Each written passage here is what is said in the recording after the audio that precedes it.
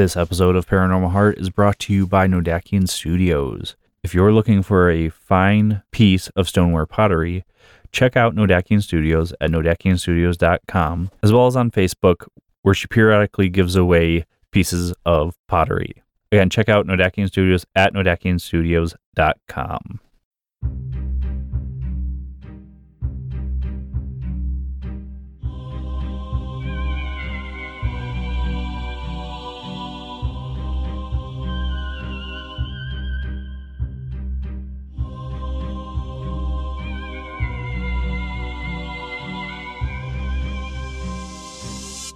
Welcome to Paranormal Heart, a place where people can talk about their paranormal experiences.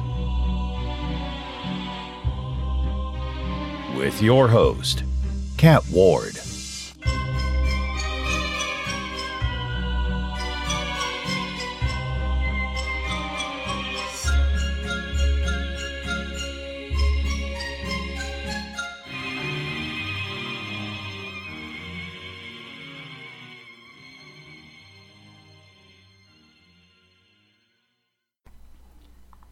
Welcome back, folks, to Paranormal Heart Podcast.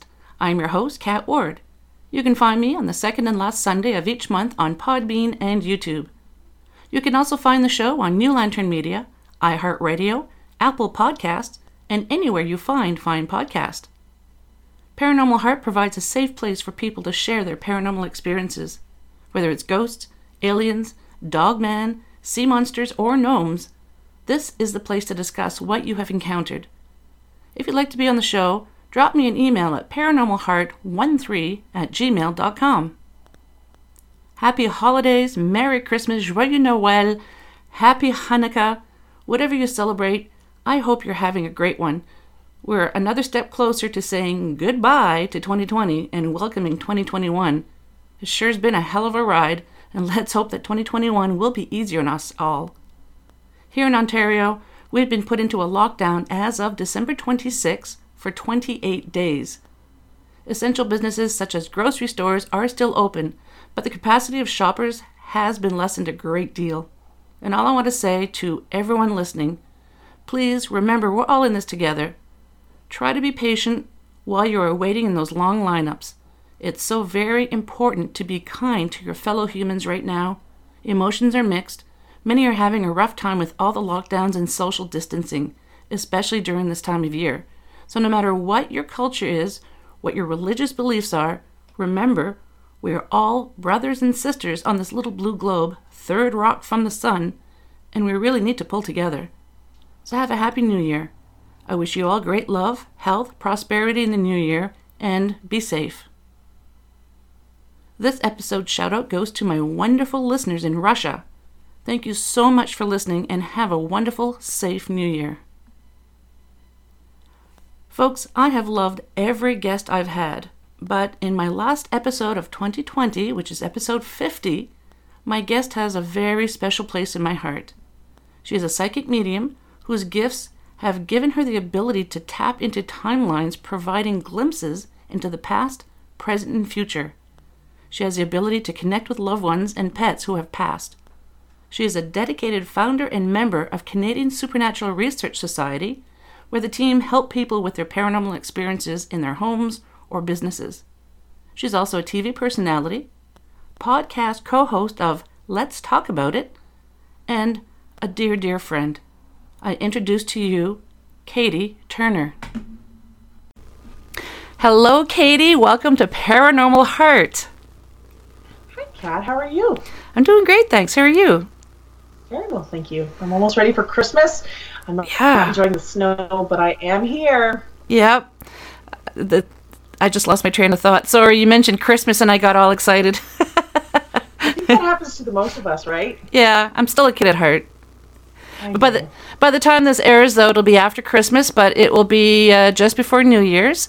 And I'm so excited to have you on because I've loved every guest that I've had, but you know, like I mentioned in the intro, my current guest has a special place in my heart.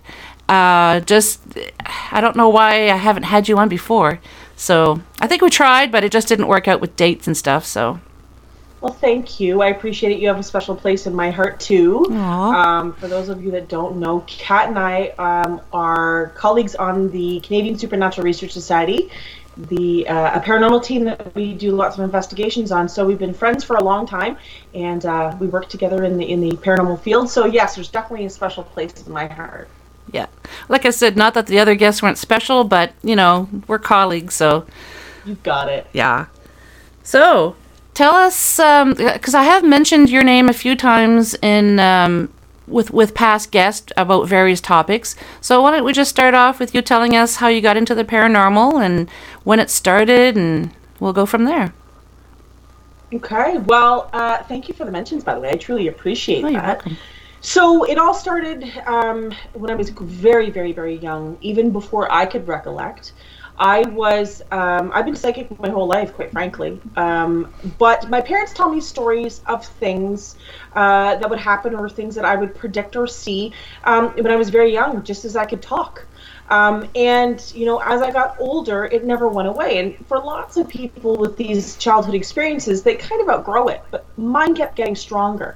So basically, I kept seeing things and hearing things and feeling things. And growing into, a young child, 6-7 years old, my parents decided to purchase a farm in, it's still Southern Ontario, but it's the north tip of Southern Ontario. And so moving on to this farm, the farm was 100 years old at the time, it was quite haunted. So we were having paranormal experiences, and I was, really perplexed about it and really couldn't understand it and wanted to know more. So thank goodness my parents are pretty spiritual people, and they're open, and they engaged me into it, and they asked me more questions, and they never kind of shunned me, and so I was able to develop my abilities even more. So fast forward into 17, 18 years old, I was amateur ghost hunting. I was basically trying to prove to myself that I wasn't crazy.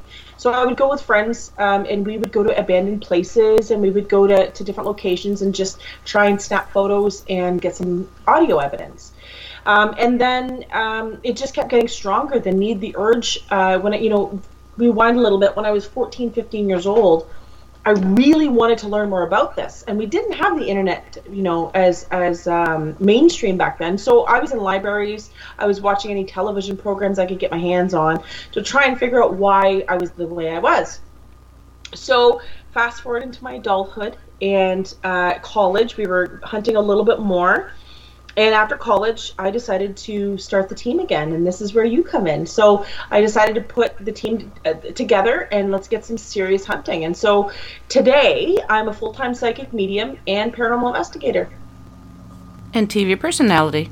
Yeah, TV personality too, for sure. But you're still Katie. I'm still Katie. I will always be the cowboy boot wearing Katie. Yep. And the occasional potty mouth. No. You got it. Just occasionally. Yeah, just occasionally. That's amazing. You're so fortunate that your parents recognized it and embraced it and didn't try to make you feel like you were crazy or it's your imagination or you're just dreaming. That's because there's a lot of kids out there, like you and I were discussing before, that they have a really hard time, and then in adulthood, if they still have their abilities, they're still having a hard time because they don't think that they're right. Yes. So, again, I was so lucky. My father is very spiritual, my mother's very spiritual, and my grandmother, my mother's mother, is the most psychic person I've ever met, but she has fear. So it's not something that she completely writes off, but it has intimidated her. For me, they were able to help me enough that I could kind of understand it more. And to this day we talk about it. It's something that's a normal at the dinner table conversation. It's not something that was weird, or the monsters or the beings that I was seeing was not something that they fluffed off. So I have 2 young children right now, and those 2 young children are starting to experiencing things. So I kind of get to see it from my parents' perspective, and I'm engaging them just as much as they did me. That's amazing. So have you noticed, are your kids equally as, I don't want to say strong, but are as gifted? Or does one have more of an ability than the other? Have you noticed? Yes. So my son demonstrates more of the mediumship. So he sees a lot of dead people, and he sees apparitions quite a bit. And my daughter, heaven forbid, keeps getting into my mind and reading my mind. So the psychic side of her, she's pretty good at it. She knows what I'm doing before I'm doing it, and she often tells me. Back when I was 6 or 7 years old, my parents, I often tell this story, but my parents got a phone call home from school. And the teacher said to them that, Katie's she's a bright kid, but she's just not in there. She is, I ask her a question and she'll provide the answer, but she's kind of out there. And so my parents had the chat with me and they asked me, Kate, what's going on? And I said to them, well, it's the colors. And they were kind of taken aback, and they said, the colors. And I said, well, the colors, when the teacher's up at the chalkboard, I can see the colors around her. And what I didn't realize at the time was that I was seeing auras. And so my parents had to have that chat with me and say, it's wonderful that you're seeing these things, but that's not a place at school. So you need to focus. Remember, you're learning and all that stuff, and we can talk about this when you get home. And so that kind of settled me down. So, going back to my children, I'm starting to experience some of these things too, where some teachers have brought it to my attention that my kids are starting to say some pretty cool things. And, I'm going to harvest this. I'm going to support them as much as possible, and hopefully they'll come to their own conclusion as to how sensitive they want to be, and go from there. It doesn't make your children afraid? Do they embrace it? Absolutely not. They're not afraid. I shouldn't say that. Do they embrace it? Yes, they're very positive and supportive of Mummy. They say Mummy's a ghost hunter, and Mummy does her thing, and so they're really supportive about that. Do they get intimidated sometimes with some of the entities they see or the things that happen? Yeah, they do. Yeah, I live at the moment in I don't want to call it haunted, but there is activity here, and so sometimes they'll say, Mom, the ghost closed the door again, or they turned my tablet on by itself again, or something. So it's something that's just kind of normal, and we go, oh, okay, and move on. Yeah, that's amazing, because I have met families who the parents and the children had that they were sensitives. They had abilities themselves, and then one of the children just didn't want to have anything to do with it, where the other one embraced it. But usually the one who doesn't want to have anything to do with it is the one that has the strongest abilities. And so I just wondered about your kids, if they both embraced it or not. That's really good. Yeah, I often tell people, the longer that you ignore it, the harder it's going to knock at your door. So you can try and hide it all you want, but it's going to keep persevering until you acknowledge it. So sometimes once the acknowledgement happens, it actually dies down a little bit, and no pun intended, and you're able to kind of work with it better. Growing up, did you ever have friends who made fun of you or anything like that because you had abilities? Honestly, no, I was pretty lucky that way. Not to my face, anyway. Yeah. I had some really great friends, and they were all supportive. It wasn't something that was talked about. So when I got into high school, it's when it really got bad, and I can tell you that I don't want to say an outsider, but nothing fit. I knew there was something going on, more so like at first when I was younger, I didn't realize that this was not normal per se. Okay, I'm like, what do you mean you can't see dead people? What do you mean you can't have premonitions or see things? But when I got into my, high school, I started to realize that I was different than other kids. And so it's not that I struggled with it or that people looked at me or ostracized me, but I just didn't feel comfortable in my skin. And it wasn't until I started ghost hunting and meeting like-minded people and wanting to talk about it more, that I really kind of started getting comfortable with myself. So I was never made fun of. I think more I ostracized myself because I felt weird, if that makes sense. Yeah.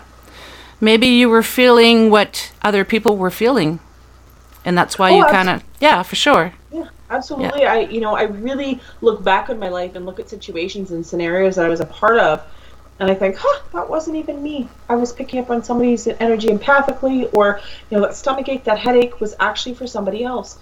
And, hindsight's 20/20. You wish that you could have looked at it now, but you can't. Yeah.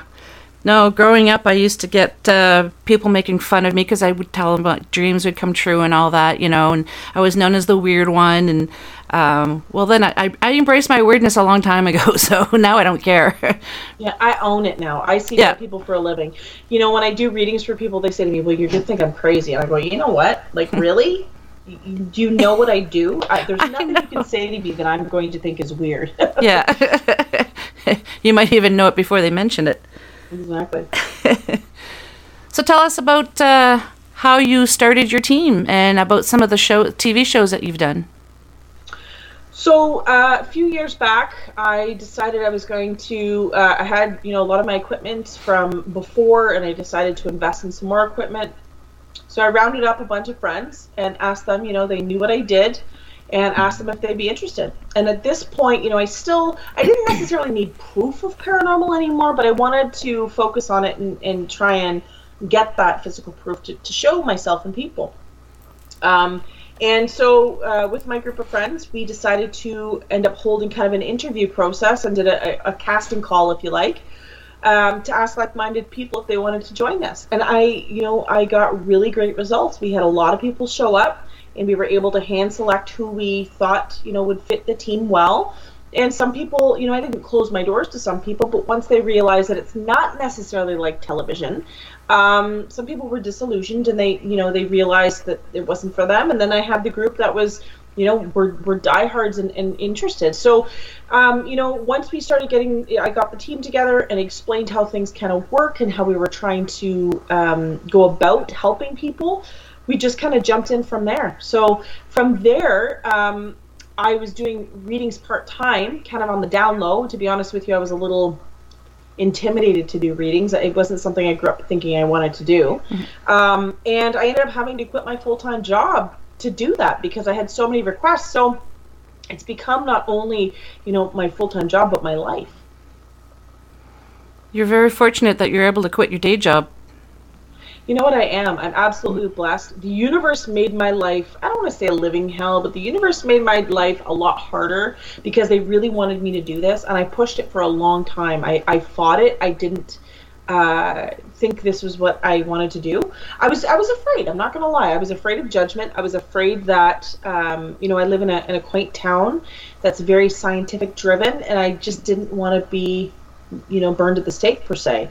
And so I'm so blessed and so fortunate and so honored that people have embraced me and accepted me and welcomed me in their arms. So it's great.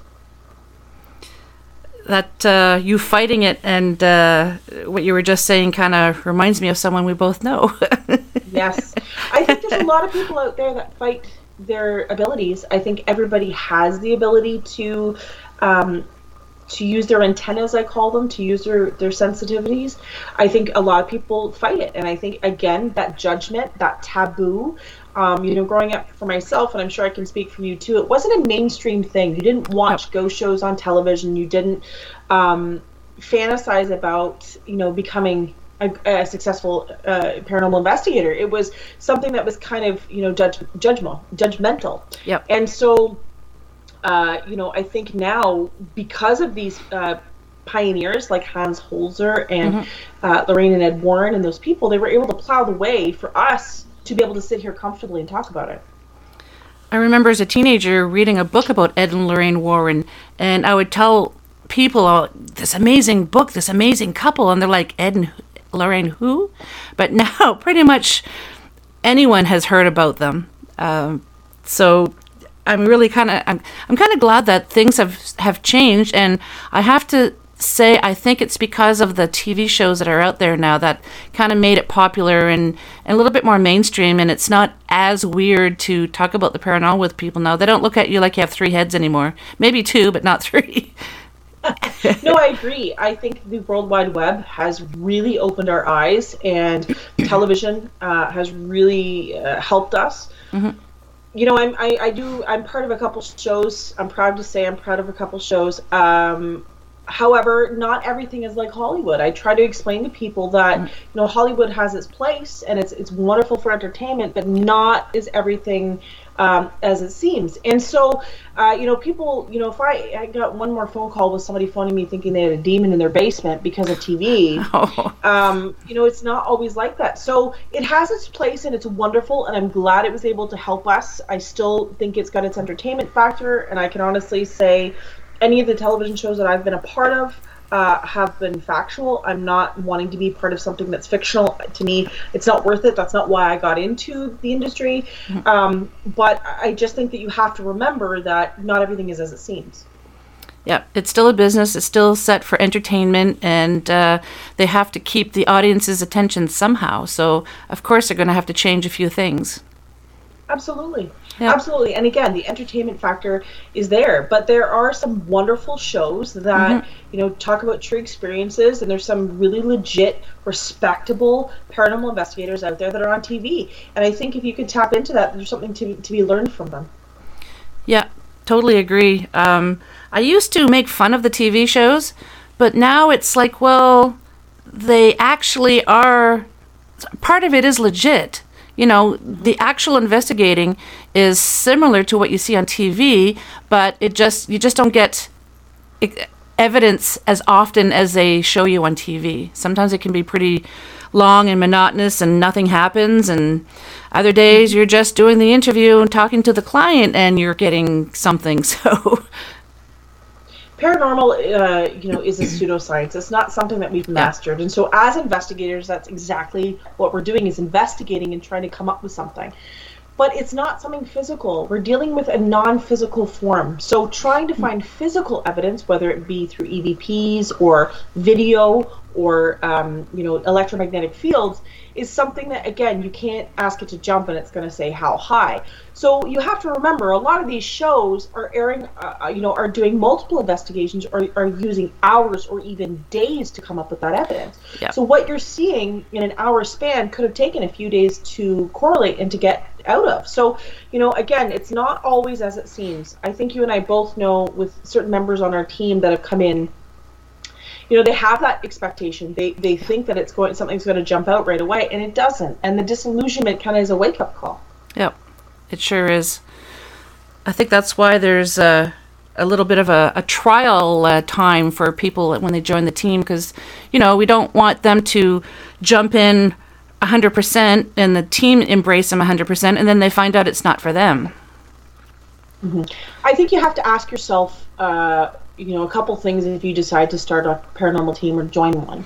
Why is it that you want to investigate? And there's nothing wrong with trying to find evidence. So I kind of categorize those people. To me, ghost hunters are simply that, hunting ghosts. They're looking for their own validation. I'm not going to lie to you. If any paranormal team ever says that they're not wanting to find evidence, then I think they're in the wrong business. We're all trying to find that holy grail. We're all trying to find that perfect piece of evidence that can prove that it exists. But I think, the reason why we differ from a lot of teams, and not all of them, there's a lot of them that are on the same page as us, is that we're trying to help families. We're trying to put people at ease. We're trying to explain and validate that they don't need to be afraid. And, I think that in doing so, we're helping people, we're causing a positive reaction, and we're giving people power back. Exactly. I don't know how many clients we've had where when you first walk into their home, they have this look in their eyes, like they're lost. They don't know what to do anymore. They don't know if they're crazy. They don't know if we're going to think they're crazy. And then as soon as we start easing their minds and start giving them the power back and saying, no, you actually are experiencing something, it's so wonderful to see the people realize that, oh, I'm not crazy. These people actually believe me, and they're going to help us. I love that. And, all the clients that we work with, not only do we investigate and help them, but we make friends for life. All of these people know that we're supporting of them all the time, that if they ever have another experience, we're there, that we're not only there to prove paranormal activity, but we're also there to debunk activity. So not every scratch in the wall is paranormal. It could be a mouse, or it could be a door moving, or it could be bad ventilation, or even high levels of EMF. But the bottom line is we're there to try to put them at ease, come up to a conclusion, and help them out. Yep. They've experienced something, and like you said, we got to debunk it to see what's going on, kind of get to the root of it all. Mm-hmm. So, if getting back to the kids, do you have any? How could I word this? What words of advice would you give a parent who might be listening who suspects that their child is gifted, or they don't believe their kids, but they keep saying they see things? What piece of advice would you give them? My biggest piece of advice would be to listen to them, hear them out. understand where they're coming from. Not all children are able to articulate the way that we are. They have a hard time describing. They have a hard time coming to a conclusion. Yes, they have wonderful imaginations, but not everything is an imagination. So it's important, if you have to write it down, take a little notepad, keep some notes, but engage them. Ask some questions. Where did you see this? Did this person communicate with you? What type of entity was this? How did you feel when it happened? Did you feel any physical harm? Did anything hurt when they talked to you, or whatever it is? Make sure that you're engaging to them and don't write them off, because all you're doing is causing a bigger butterfly reaction if you don't engage. Yep. And that might even put a wedge in between the parent and the child just doesn't want to open up to their parents anymore because they don't believe what they're saying, or whatever the reason. Absolutely. I think that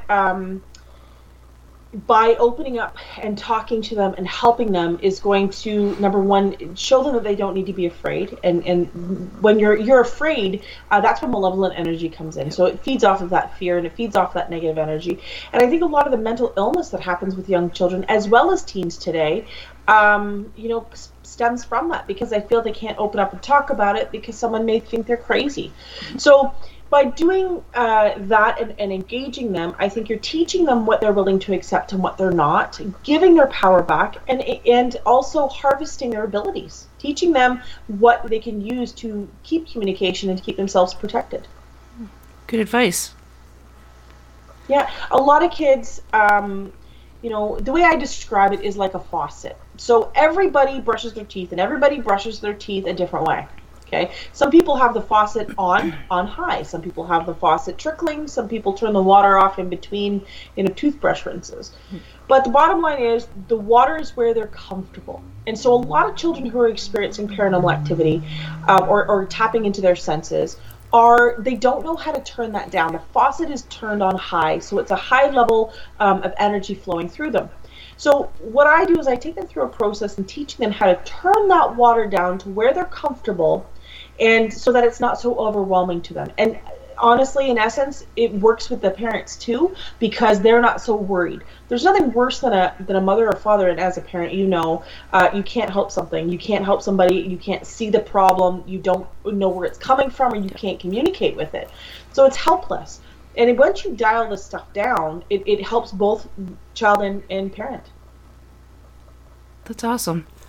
I can't imagine having a family that is not supportive and encourages you to talk about it, because my parents always encouraged me, because I've told you before about the dreams that I used to have growing up that used to come true, and my father was never really a believer in all this psychic stuff and paranormal, but then Mom and I would be talking and she'd say things like, "Did you?" And I'm like, "Yep." She goes, "Okay, when?" And then we wouldn't even finish the sentences, and we already knew what we were talking about. And my dad would be sitting there going, "Did you what? When? What?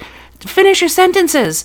And we didn't realize that we weren't finishing our sentences until he brought it up. And then he started noticing, well, this is just way too coincidental. So now he believes in it. I often tell people, they say prove that paranormal is real, and I tell them to prove it's not. This is something that it's not going to jump out at you. It's not like television in a lot of ways, or Hollywood, anyways, the movie versions of things.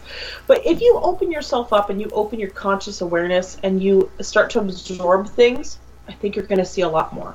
So lots of times I just explain it like the red car effect. So you think of your car, the make, the model, and the color, and you think about how many of those vehicles you noticed before you purchased it. Yep. After you purchased it, you're noticing them more. And it's not as if you're out looking for vehicles like that, but you're consciously aware of them. And it's the same principle. I think a lot of times we write this off as a physical world, when really it's happening and we're just passing it by. So once you open that eye, you open that consciousness up, you're going to see much more. Totally agreed. I get a lot of people, you probably get this question too, but I get a lot of people asking me, since you've been investigating, are you having more paranormal experiences? Absolutely. Yes, absolutely. Yeah. Yes, 100%. I try to encourage people when they want to get into ghost hunting, the first thing they want to do is investigate their own homes. And I really discourage that because you don't want to open up a portal or open up something in your own home and wreak havoc of it. There's been multiple occasions where we've done paranormal investigations and cleansings, and I've brought it home. And I'm very due diligent. Yep. I've got lots of salt lamps, and I have lots of cleansing practices, and I do not do impersonal readings out of my home. I really try to take care of my family and myself, and I still manage to bring some of that home. So, it's important that when you're getting into anything like this, any type of investigating, that you're really delving into the safety practices, that you're carrying whatever you feel is necessary, whether it be crystals or crosses, mala beads, anything that you feel will protect you, because it's important that you're safe when you're doing this. I get a lot of people asking me as well, what can I carry with me to keep negative energies at bay? Should it be crystals or should it be a crucifix or whatever? And I always tell them, because this is what I firmly believe in, it's the intent is there. So it's whatever, if you think a fork is going to give you the power, use a fork. You know what I mean? It's just something that helps you concentrate and what's the word I'm looking for?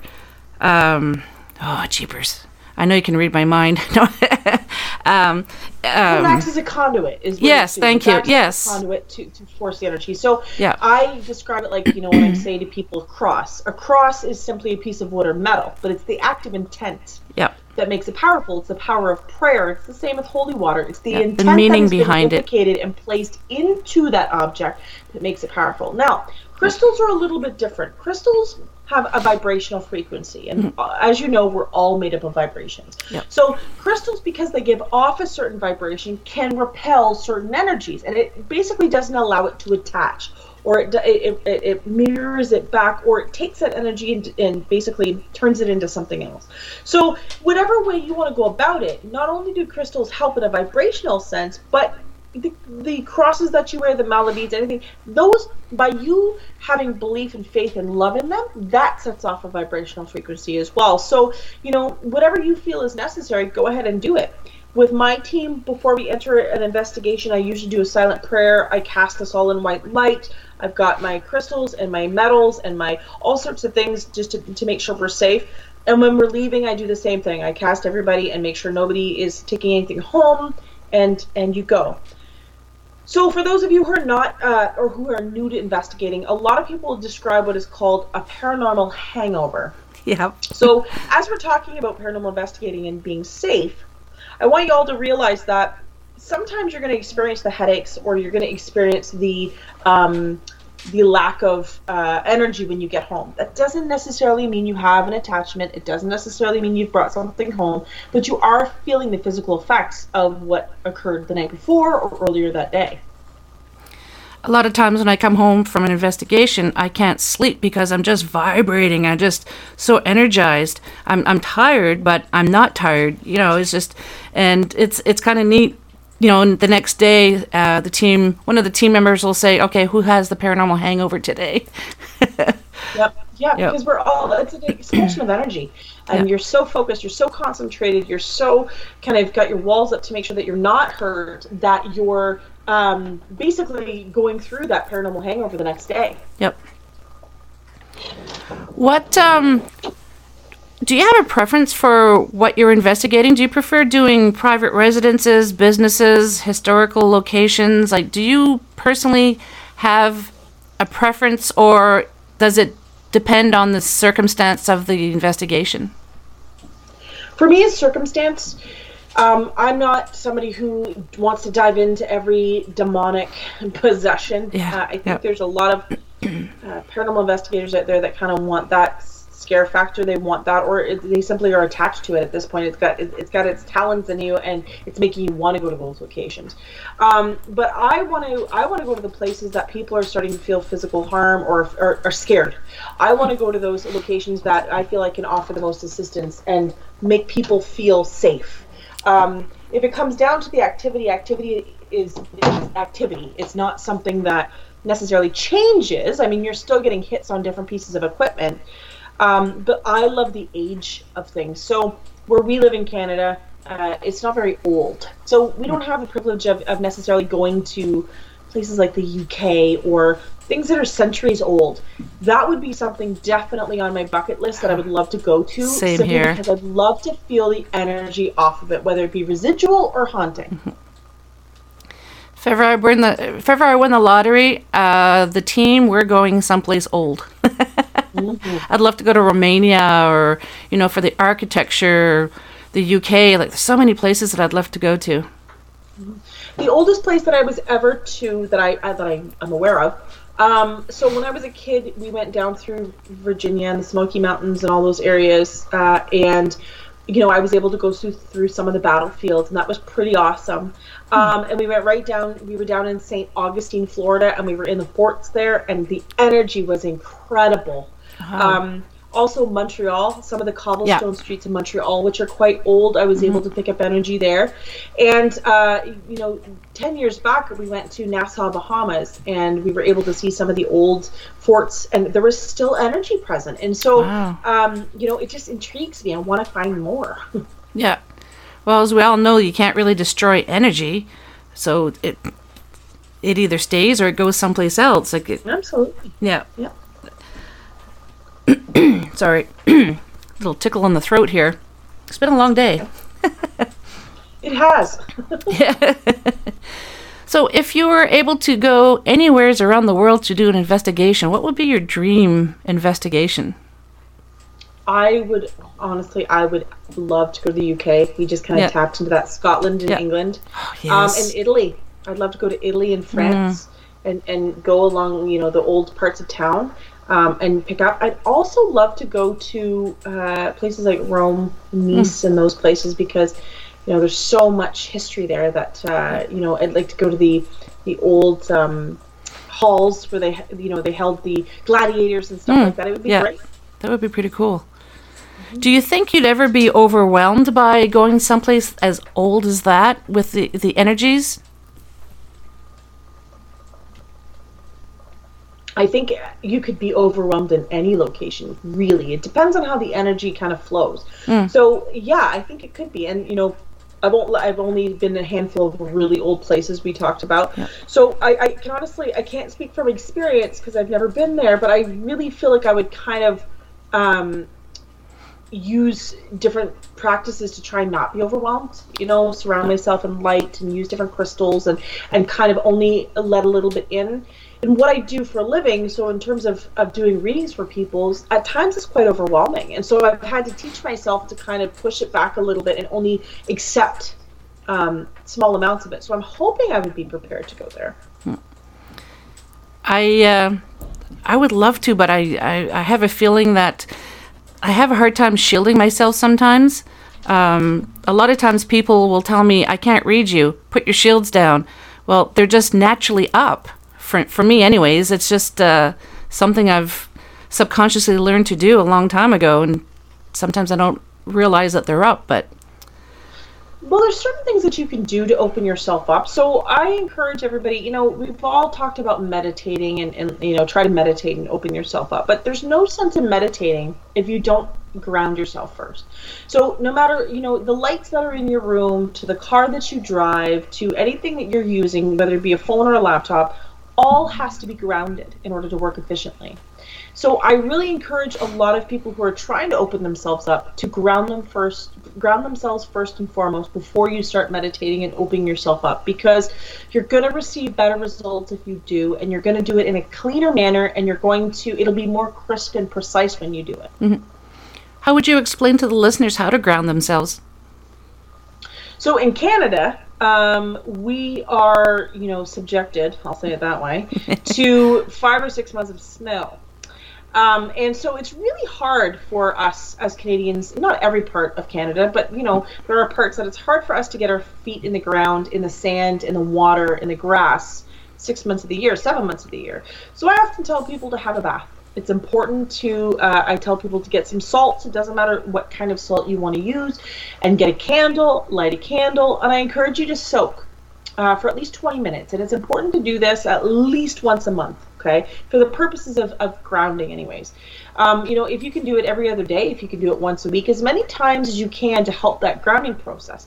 And, the candle and the water and the salt, it's not for aesthetics, it's not for calming per se, but it's getting all of the natural conduits in order and balance, so your electromagnetic fields all in a balanced manner. So you have your fire, which is your candle, you have your earth, which is your salt, and your water and your air. And when those elements are balanced, it helps to draw the bad energy or bad electromagnetic fields out of your body. So using the water as it drains out of the bathtub, it's taking that energy with it, and it's using a natural conductor to do so. That is more successful than anything. A lot of people may not want a bath, and I actually have a salt ball that you can purchase, locally. You can purchase at Walmart. You can purchase it, I don't want to name plug, but there's different stores you can purchase it at. Yeah. And basically you go over your body with it when you're in the shower. So, whatever you can do to kind of get rid of that negative energy or get rid of that energy that doesn't serve a purpose is going to help to ground. And then from there, you can work on opening up your third eye or your spiritual senses. Good advice. I knew about the bath and everything, but I didn't know about the salt balls or whatever. Yeah, so you can get them, honestly, they're a few bucks. You can get them at different stores, metaphysical stores you can get them at. There's, larger box stores you can get them at. And they're not expensive, but, Canadian, they'd be anywhere between $3 and $5 Canadian. And, they're probably a little bit bigger than a golf ball. And you can use them. They're different shapes, and you can use them at the same time as you're showering. So it helps to kind of get rid of and draw that energy out. Well, that's interesting. I'll have to look into that. I'm pretty sure the store that we like to go in Pembroke, I'm pretty sure they sell that. Absolutely, yes, they do. Yeah, they're wonderful. If you're not in a position where you can shower or bath, and I know that sounds silly, but some people are in and out people, or they don't have a lot of time. You can use smudging techniques as well. You can use sage and Palo Santo and different things to ground. But I always encourage a natural conduit to get rid of that energy. Now, excuse me, I use sage, as you know, but what does I can never pronounce it, Palo Santo? Yeah, why Palo do you Santo mix that? I'm sorry? Why do you mix it with the sage? So, you have to think of fuel. Okay, so in Canada we have 3 mixes of fuel besides diesel, but 3 mixes of fuel. We have regular, mid-range, and premium. Right. So white sage is what is most widely used, and I would rate white sage at about a regular fuel level. As you go up, so Palo Santo is the same way. It's maybe a mid-range fuel, and I have blue sage, which is more of a premium fuel. So it's not that it's less effective. It's just one is more potent than the other. So depending on the circumstance of where you're cleansing or what you're using it for, I would encourage different things. I also use mugwort. I also use cinnamon. I also use cedar. We've used dragon's blood. So that's another essence. Frankincense, myrrh. There's different things that you can use as a cleansing practice that's going to help to get rid of that energy. I'd never heard of the blue sage. Yeah. So blue sage is a finer grade of sage. So it's a little finerly wound. So when you buy them in bundles, it's a smaller leaf. And it's just a little higher octane. It's something that I use on more sticky energy. So if somebody's been dealing with paranormal activity for quite some time, and I feel it really needs kind of a little harder elbow grease, I'll use that. You can also use singing bowls. So singing bowls change the vibrational frequency of things too. So it's important to try different things if one thing's not working. Interesting. Yeah, I think you've only used the bowls a couple of times in investigations. Yeah, other than that, I hadn't really. I don't even think I've ever held one. Isn't that funny? So if for anybody who's wanting to get into bowls are something that picks you. You don't pick the bowl.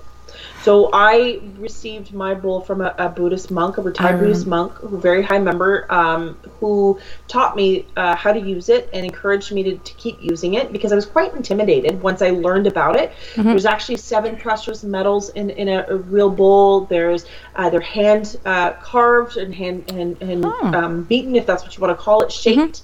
And so there's ins and outs of it. You should never have a bowl on a table. You should always honor it with a pillow and so on. So it's a little bit more upkeep, but it's worth it. Yeah, I don't know too much about the bowls. So you should just let them sit on a pillow? So there's an honor pillow that usually will come with the bowl, or if not, you should purchase it separately. But you want to honor the bowl and keep it off the floor. Oh, good advice. So what would you tell people that would like to start a paranormal, if they want to start doing paranormal investigating, how would you tell them to go about starting? If you really want to start paranormal investigating, I really encourage you to do some research. Don't be afraid to get on the internet. Now, beware of what you read. Everybody has a different opinion. This is a pseudoscience. I don't necessarily think there is a right or wrong way to investigate other than the obvious. So conjuring, I don't agree with. Using certain practices or Satanism, disrespect, I don't agree with. But for the purposes of using different equipment or what you should use and shouldn't use, I don't think there's necessarily a wrong answer. I think it's important that you find somebody who's reputable, find a team that you have respect for or that is close to your community that's willing to teach you, and learn. Go and take some, time with them. It's also very important in the paranormal community that you not be charged. So if there's any teams out there that think that they're going to charge money to come in and investigate a location, perhaps find another team, because that's not why we got into this. There's no such thing as an expert in the paranormal field. They'll tell you that, but I don't like to call myself that at all. I think I'm seasoned. But I think that you got to find those people that have been in the game for quite some time and can give you assistance. I sometimes tell people when they ask if we charge, I'll say no, we don't, but maybe a coffee or the occasional cookie would be nice. Yeah, donations only. It's a labor of love, It is. People, that's why we got into it, and it's so important that people realize that. You don't go to school for this. There's no courses per se. There's not a university degree. There are parapsychologists that have taken the time to learn the science side of things. Yeah. But we're all learning, and it's important to learn off of each other. I mean, I've been psychic my whole life, and I'm still learning every single day. So if you find somebody who thinks they know it all, maybe find somebody else. Yeah, you have to try and find someone who doesn't put the ego in the paranormal. Because as soon as that happens, that's just, to me, that's just negative energy. Mm-hmm. Well, it's taking it away from the act of the investigation, right? Yeah. Virtually what we're trying to do is find answers for the client. So, we're trying to establish that scientific research or that paranormal research to try and give them an answer. Yep. Exactly. How do you put a dollar and cents on that? You can't.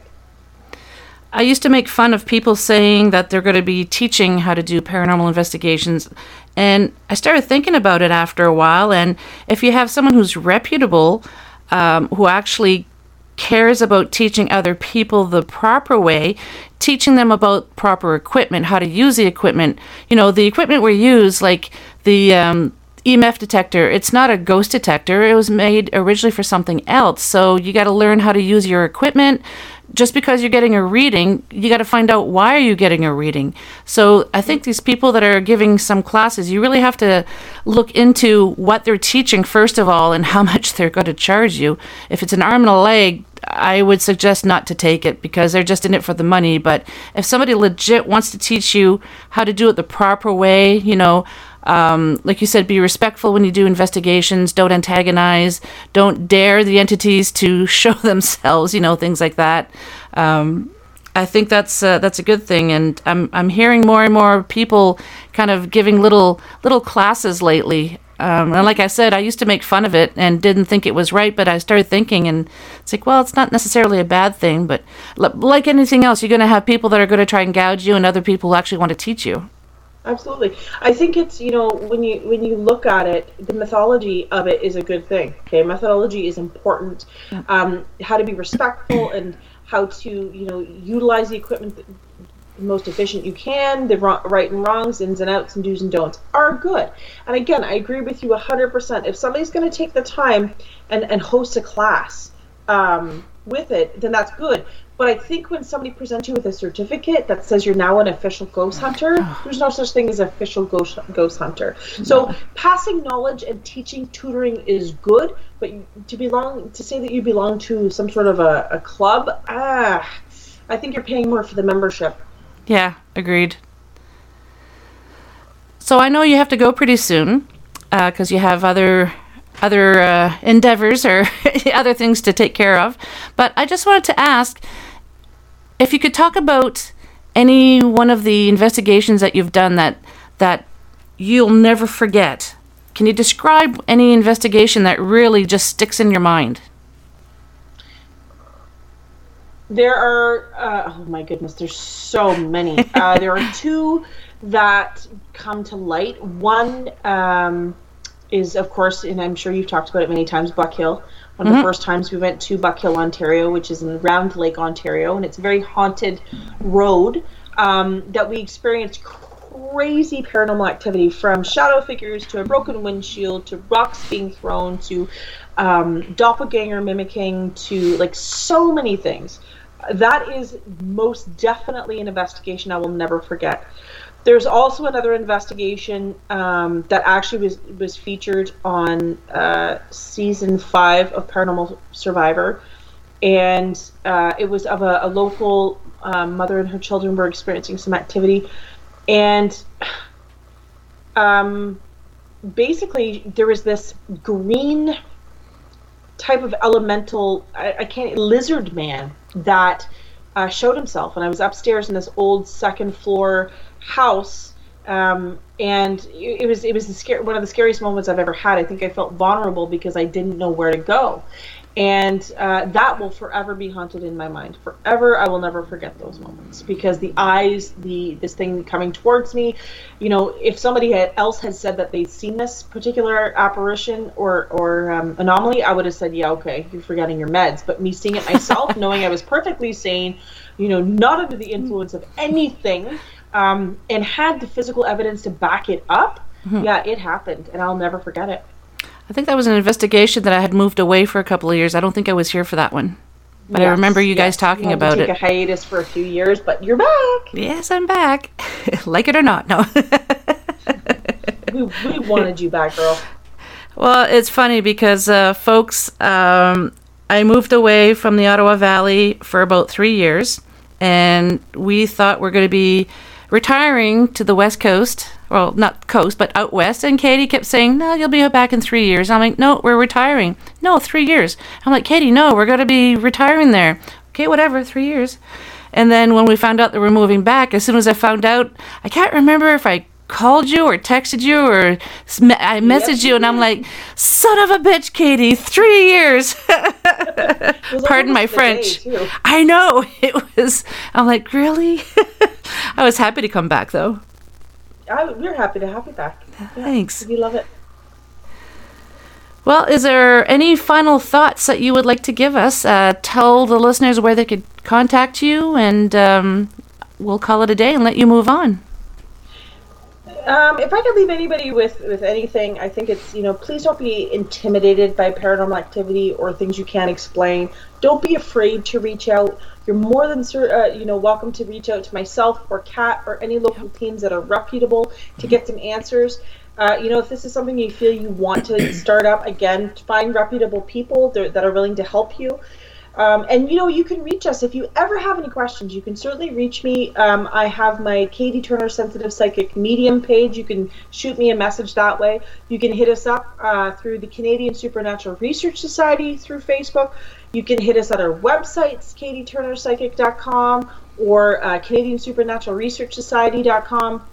And you can also hit me up every Sunday night. So my very dear friend Richard Ruland from the States and myself host a live Facebook video show through New Lantern Media every Sunday night Eastern at 8 p.m. Eastern. So you're welcome to tap in. It's interactive. You can ask as many questions as you'd like. And we try to educate viewers on all things paranormal. And it's called Let's Talk About It. Let's talk about it. Let's talk about it. It's simple, but it says so much, and it's a great show, folks. I highly encourage you to check it out. So you don't have to remember all of the locations Katie mentioned. I will be adding all the links to the show notes, so it'll be easy for you to just click and go where you need to.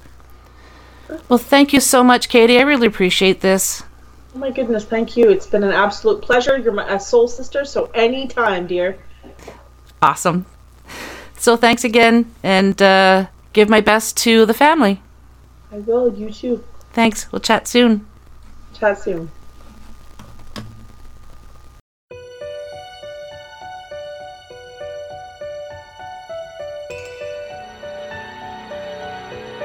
Well, we've made it to the end of another episode. Thanks so much for listening. Until next time, take care of each other. And if you'd like to be on the show or have questions and comments, just drop me an email, paranormalheart13@gmail.com. I'd love to hear from you.